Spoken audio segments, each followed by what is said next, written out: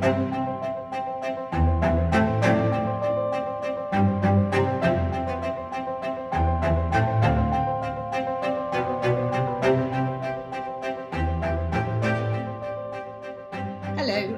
to Cambridge Geopolitics Conversations and to this podcast series on resistance, radicalisation and religion, where we'll be looking at division and extremism in different parts of the world and in history.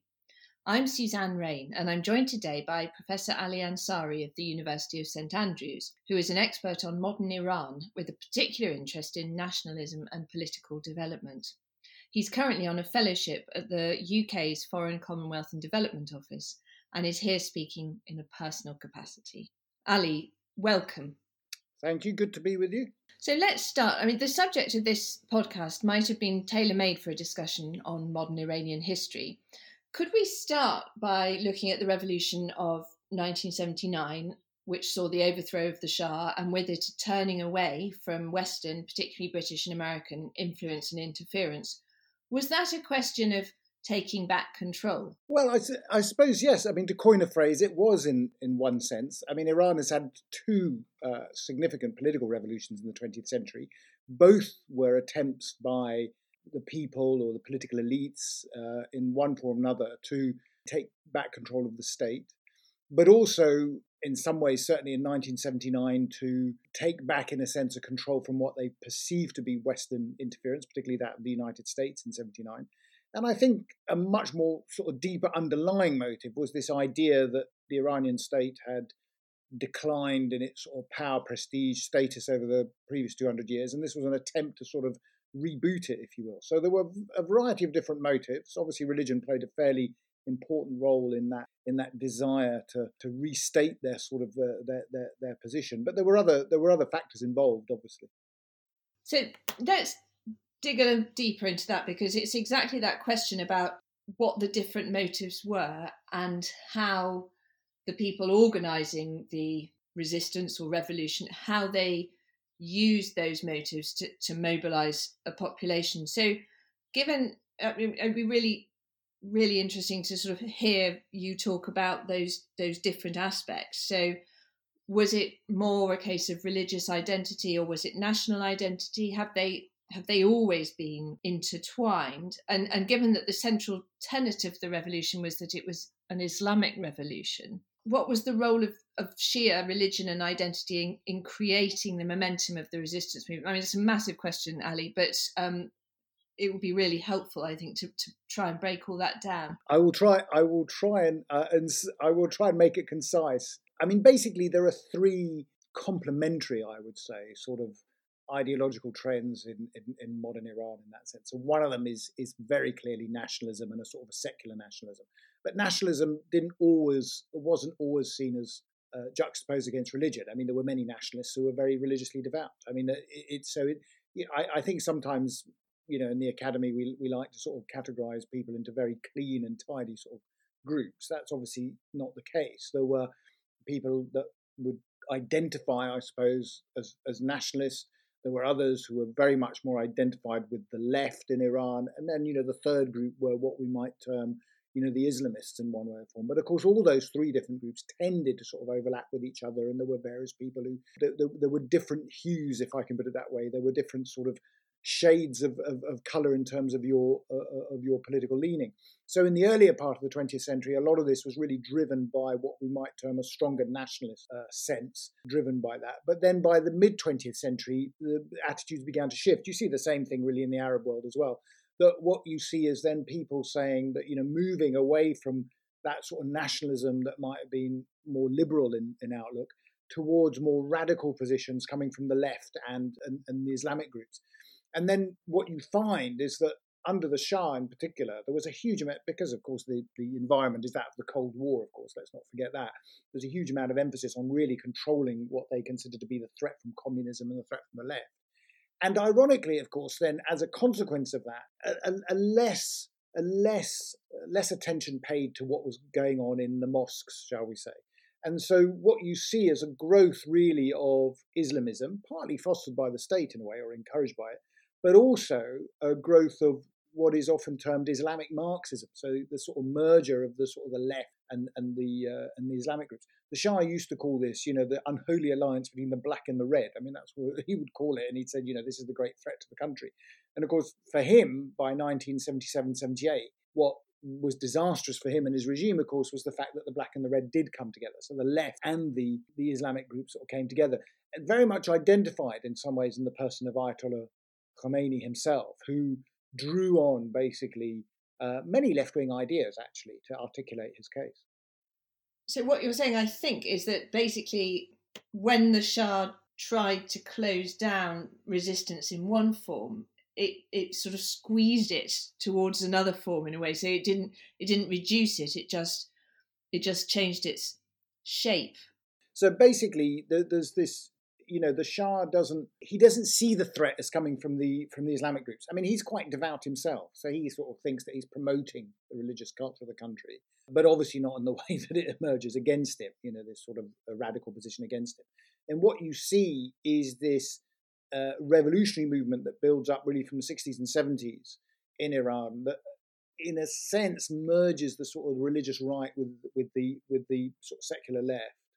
You get a sort of a radicalization of Shiism reinterpreted with Marxist tropes of various sorts. So it's almost re-empowered by it. So Shiism traditionally has always been it's been quietist. It's tended not to be political. What you find in the 60s and 70s is Shiism becomes revolutionized in that sense. It becomes imbued with a lot of Marxist ideas. And then, of course, Khomeini himself used a lot of these ideas to re-energize Shiism as a sort of this sort of culture of martyrdom, self-sacrifice, working for the oppressed, and this sort of idea of the oppressed and the oppressors. It merges rather well with sort of Marxist doctrines as well, this anti-capitalist drive and others. I mean, they sort of feed off each other, if I can put it that way, and reinforce each other. So you found this situation where you had a lot of the Iranian students abroad in the United States and in Britain and other places who were agitating for revolution, very much almost exclusively sort of drawn to left-wing ideas, but then finding when they went back to Iran that actually these left-wing groups didn't quite have the traction that they thought they had, and a lot of it's being driven by the Islamist groups, in part because, of course, the Islamist groups have the sort of the structures in place. They have the network of mosques, they have the clerics, they have reach into the working class poor in a way that, your sort of middle class left-wing rich kids in the West don't. I mean, they're not that connected. They may be sort of budding revolutionaries, but they're not really connected with the sort of the grassroots in the country. So that's really helpful, Ali, because what you're describing there is essentially a socialist resistance movement that is enabled by a structure that already exists, but also a mindset which helps to sort of boost it. And I think that question about sort of Shia identity as being essentially, on the losing side, being the outsiders, being the underdog, is clearly a sort of a really important motivating factor in a movement that is seeking to motivate people to rise up and defend or rebel. Is that, who kind of instrumentalized that? Was that the Ayatollahs? Did it come from grassroots? How did the sort of movement grow? Well, there were a number of movements. I mean, there were a number of left-wing movements, particularly, that were very active and quite well organized. I mean, I don't want to underestimate them at all. But they were, they had almost like a party political structure about them. They were probably smaller in number than the religious groups, but probably better organized to begin with, and in some ways formed the shock troops of the revolution. I mean, these were the armed guerrillas, if you can put it that way. And, they brought in many Islamic ideas to sort of essentially make Marxist ideas appealing to Iranians, if I can put it that way. So, obviously, if you follow a straightforward Marxist sort of revolutionary movement, people say, well, this is very atheistic. It's not really in tune with the culture of the country. So what you do is you sort of marry it, however awkward it might be, to Islam, and you say, actually, they're both the same thing, a bit like, Christian Democrats were Islamic Marxists, so it sort of works that way. Not that that's probably a bad example, because obviously I'm not saying Christian Democrats doesn't merge very well, but it's this idea that they can, that they can marry each other in a way that might be a little bit inconvenient, but it's not necessarily consistent, but it works. It works. It's an ideological fudge. And then, obviously, on the other side, what left-wing ideas did is they basically radicalized Islamic thought in some ways. It sort of empowered it in a way. So you have a number of what we would call lay religious thinkers. A very prominent one was Ali Shariati, who basically articulated a sort of a view of revolutionary Shiism, really without clerics, I have to say. I mean, he appealed to a lot of middle class because he wasn't really interested in Orthodox Shiism. He thought Orthodox Shiism was actually very state-orientated and very establishment-orientated, and really that to free itself from this, it had to free itself from these traditional structures. So he was very influential. But then, of course, clerics themselves were a number of quite interesting sort of clerical figures who essentially borrowed some of these ideas from the left and sort of integrated them into Shia thought to basically say, for instance, as I was saying earlier, in a way that, let's say, the culture of martyrdom in Shiism, well, this could be interpreted in the struggle of the oppressed against the oppressor, and this is a sort of a trope that both ideological prisms. So in that sense, it appeals to a broad range. And one of the things that Khomeini, you think of Khomeini, the late 70s, an old, bearded, clerical figure, what's his appeal to the youth of the country? Well, his appeal to the youth of the country is that he seems, on the one hand, as traditional as he is, he's also thoroughly modern. He sort of can say to them, well, I've read these works, I've read these books, I know what these people are saying, I know what these radical left-wing thinkers are saying, and, this is really all Islam. All we're doing is we're reimagining Islam in a different way, and I can lead that. So when he talks about, the great Satan is an extraordinarily clever trope in that sense, metaphor, if you will. So what it's both Islamic, because he's talking about the great tempter, but at the same time, he's also talking about the materialism of capitalist culture and what the United States represents. Their materialism drags you away from the natural spirituality that you should have. And therefore, in that single phrase, he appeals to both members of the left as well as Islamists. I mean, it's a clever way of basically squaring the circle. That simplicity of the message is something which comes up again and again. Is how to craft your message so that you can mobilise people behind it, and the shorter and sweeter in a way, the better. What I think is also why it's worth digging into this a bit is because one of the explanations that we use nowadays to explain right-wing extremism in America or the growth of Islamist extremism across the Middle East is the role of the internet in conspiracy theories or recruiting, radicalizing people. But this was, of course, all completely pre-internet, and so what you're talking about in a way is a prototype. Is there anything else you can say about how they did that, how he managed to sort of distill down the message and to recruit? Because I imagine there was a large amount of people who would class themselves both as strongly Shia and as Iranian national people, but who weren't necessarily naturally predisposed to want a revolution. So how did he sort of tip that balance? Well, there's a couple of things that, we need to bear in mind. One is that a lot of these clerics are actually trained in rhetoric in that sense. I mean, a lot of their working life is preaching in that sense. So the good ones know how to tap in. But in order for these things to resonate, of course, you have to operate in a political system that's quite repressive. So the Pahlavi regime, certainly by the 1970s, was becoming increasingly authoritarian and increasingly repressive. And the problem with that is, of course, is that the people didn't trust the official sort of messages coming from government and were therefore more willing to listen to other people. Even when I have to say, when the Shah and the government were actually telling you the truth, you refuse to believe it. At the height of the revolution, for instance, a very, very notorious incident called the Jarleh Square massacre, which was in autumn of 1978, and of course. The revolutionaries said that thousands of people had died. I mean, there was even sort of foreign reporters were saying how dreadful it was and so on and so forth, which, of course, it was a very bloody affair. The Shah's, the government said about 81 people or 82 people had lost their lives in this, in the clampdown, and the military had obviously shot into the crowd.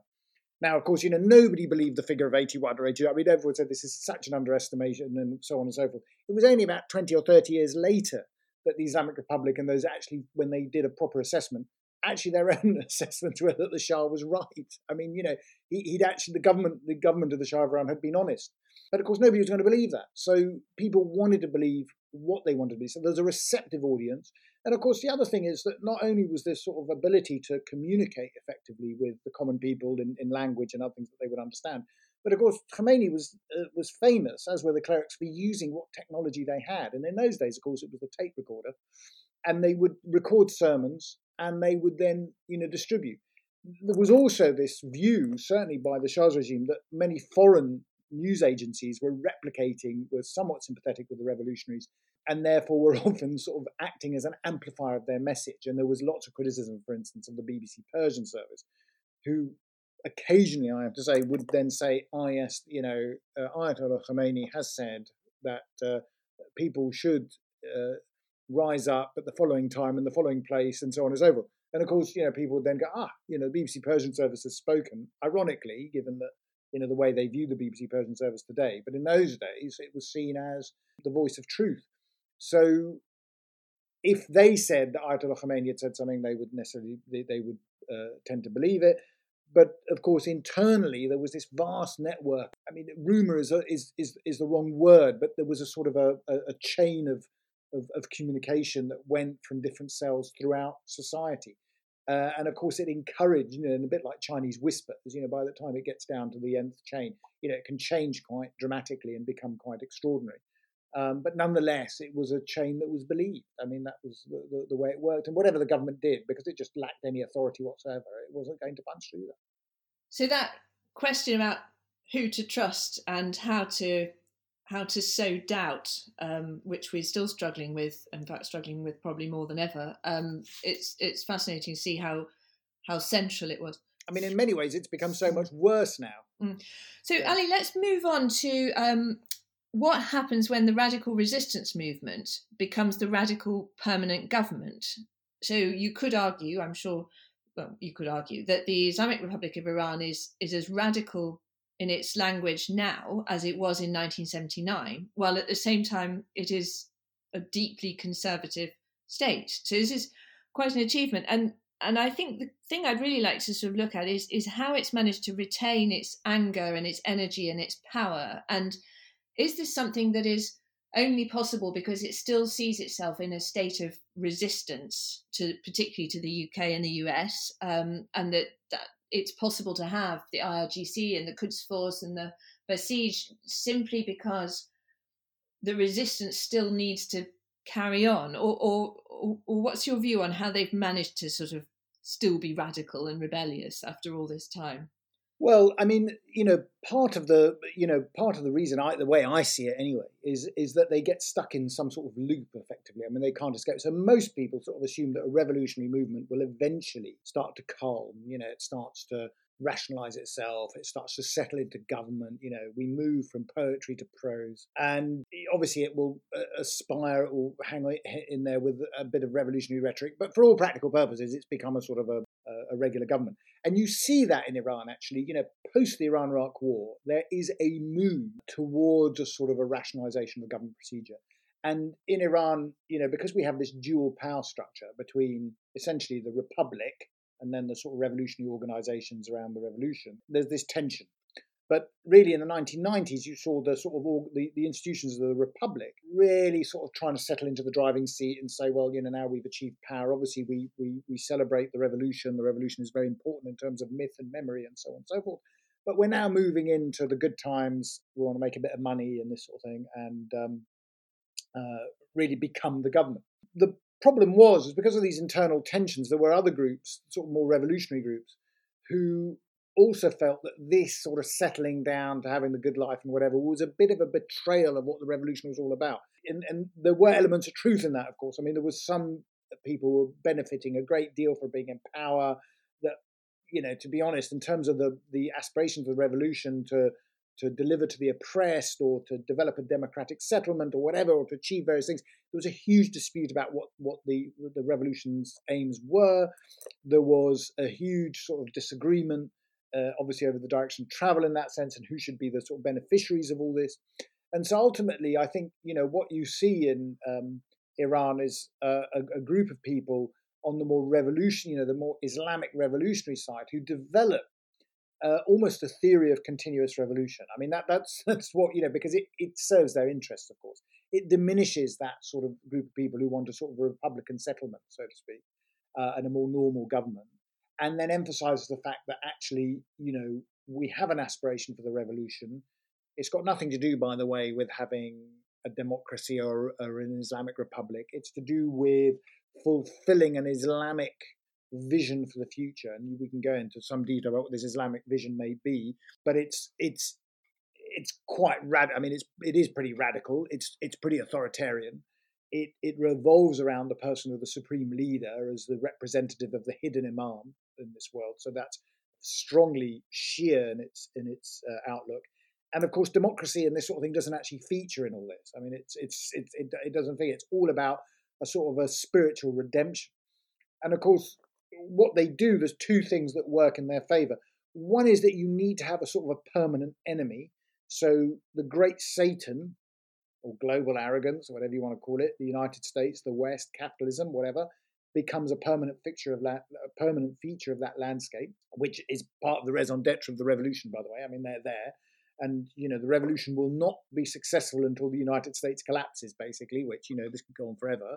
But, that suits them in that sense. On top of that, there's this sort of protracted vision of a sort of a goal that's so far in the future. It's almost millenarian in some ways, but we're never quite there. So you get these sort of members of the Islamic Revolutionary Guard Corps who talk repeatedly of the fact that we are on stage 2 of a 5-stage process to fulfill the promise of the Islamic Revolution.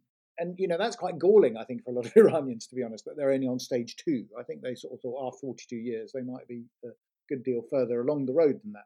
But, of course, this is all about maintaining, that revolutionary zeal and power and keeping it going. So that's the way certainly in the Iranian case, I see the way in maintaining this revolutionary process.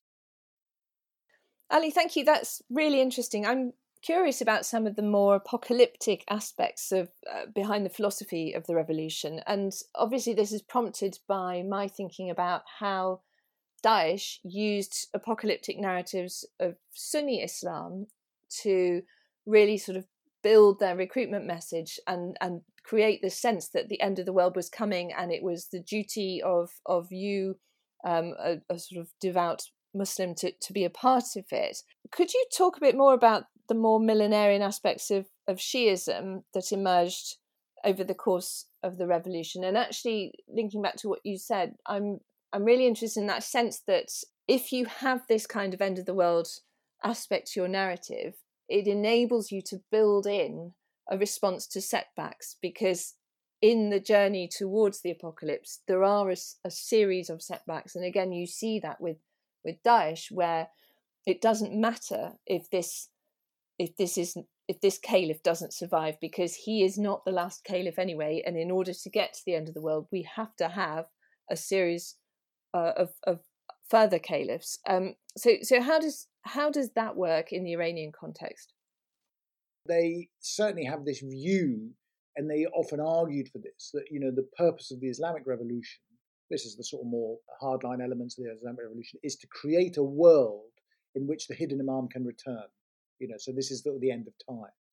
And there will be, as you quite rightly say, there will be many ups and downs on this process. I mean, there will be many obstructions, but we will get there in the end. And actually, the person who articulated all this stuff very, very explicitly, of course, we all laughed at him, but he was telling us as he felt it, was Ahmadinejad. I mean, he was all over it. People would say, oh, it was all a bit of a joke and all that. Hey, he believed it. I mean, this, so I mean, even people in Iran thought he was a bit, wayward, but actually he represents a fairly good chunk of that revolutionary elite, who believe that, it's all about the hidden imam. The hidden imam is there. And remember, with the hidden imam, the idea of the hidden imam is that not that he's not there, he's an occultation, and the whole purpose of occultation means he's there, but he's not seen. So only to his very special people can relate to the hidden imam, and that's obviously gives a certain amount of charismatic authority to those who can claim it.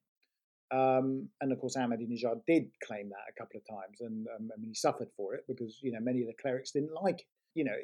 It's not uncommon, this sort of idea. It's what we might term not even might term, it's in my view superstition. I mean, it's an exercise in superstition, and many more orthodox clerics are appalled by it. But it's widely held by a number of a particular group of sort of revolutionary idealists, if I can put it that. Just one final question now, to talk about resistance to the revolution, and you've alluded to that a few times, but given what you've just said about setbacks being baked into your narrative, so the setback itself doesn't mean the end of the revolution, it just means you have to prepare yourself for the next phase, or organise yourself for the next phase. So what about the growth of the pro-democracy movements in Iran? We saw last year what appeared to be significant demonstrations in support of or against the killing of General Qasem Soleimani, who was assassinated in Iraq. So there's still a portion of the population who continue fervently to support the revolution, but there is also a portion of the population who clearly don't. Is Iran becoming increasingly divided? And is it the case that we now have a radical resistance movement on both sides?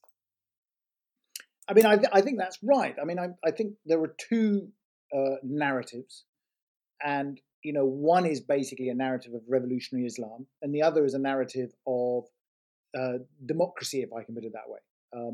Both of them are contested, but the fact is that one group believes, and they're mainly drawn from the left and the liberals and others, that the whole purpose of the Islamic Revolution was actually to bring democracy to the country.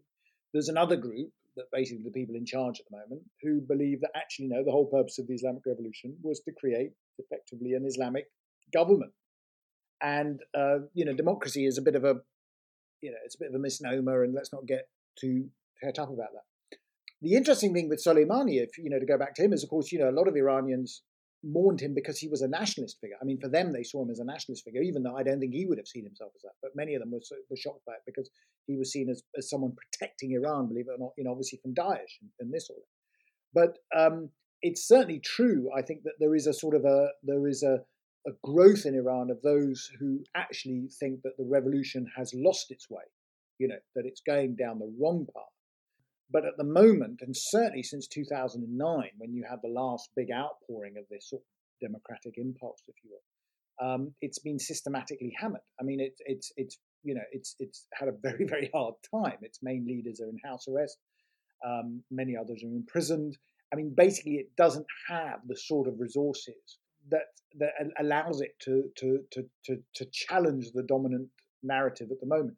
It's important to bear in mind, by the way, that many of those who are on the democratic side of things are not necessarily anti-Islamic Republic. They are in favour of the Islamic Republic and in favour of the Islamic Revolution, just a different one. I mean, this is the point. Now, there's also a case that there's quite a few people that are increasingly moving down the line that think that actually this sort of idea of reforming the system isn't going to work. Therefore, they're looking outside that system. But at the moment, they're not really being heard as much as they might have been even 20 or 25 years ago. But those tensions are definitely there. And in some ways, of course, the radical, more revolutionary Islamic element, it becomes part of their own narrative, of course, as you say, this constant challenge, tension, the threat, the enemy without, the enemy within, it's glorious stuff. I mean, it helps you basically define yourself and to maintain the revolution. So it's all part of that. It's all part of that revolutionary process for them. So Ali, we're running out of time, but just a final question for you. The podcast is seeking to look at what it feels like to be on the losing side, and the people we haven't spoken about are the Iranians who were forced to leave after the revolution and are in exile. And for them, it's been a very long wait. So just quick final question. Do they still think that there is a future Iran that they can be part of? Well, the interesting thing is that in sort of nationalist mythology, or the mythology of Iran in particular, there's been the history of the country has been so turbulent.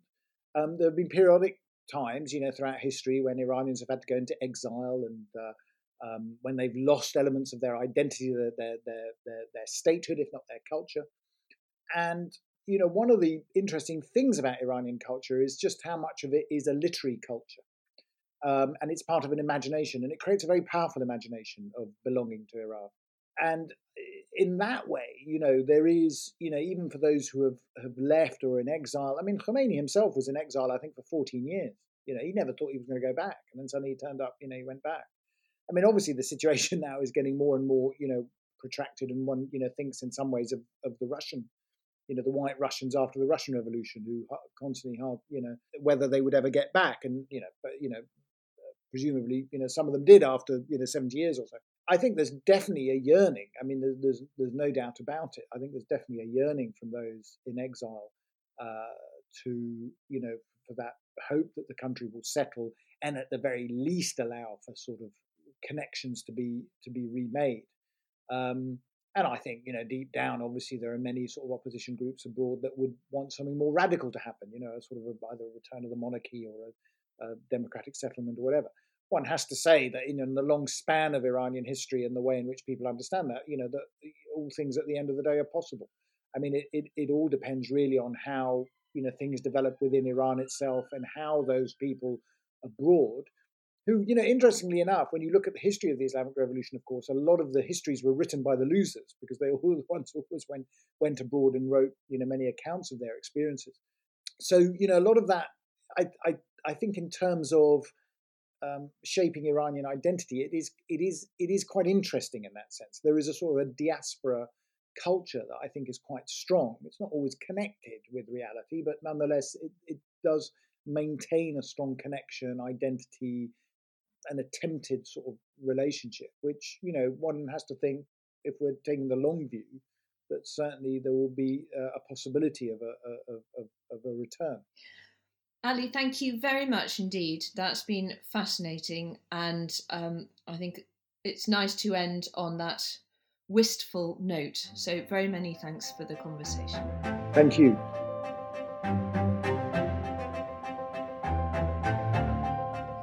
Thank you for listening to this podcast from Cambridge Geopolitics Conversations. You can find the Centre for Geopolitics on Twitter at @CamGeopolitics, and all our events are advertised online on our website at cfg.polis.cam.ac.uk.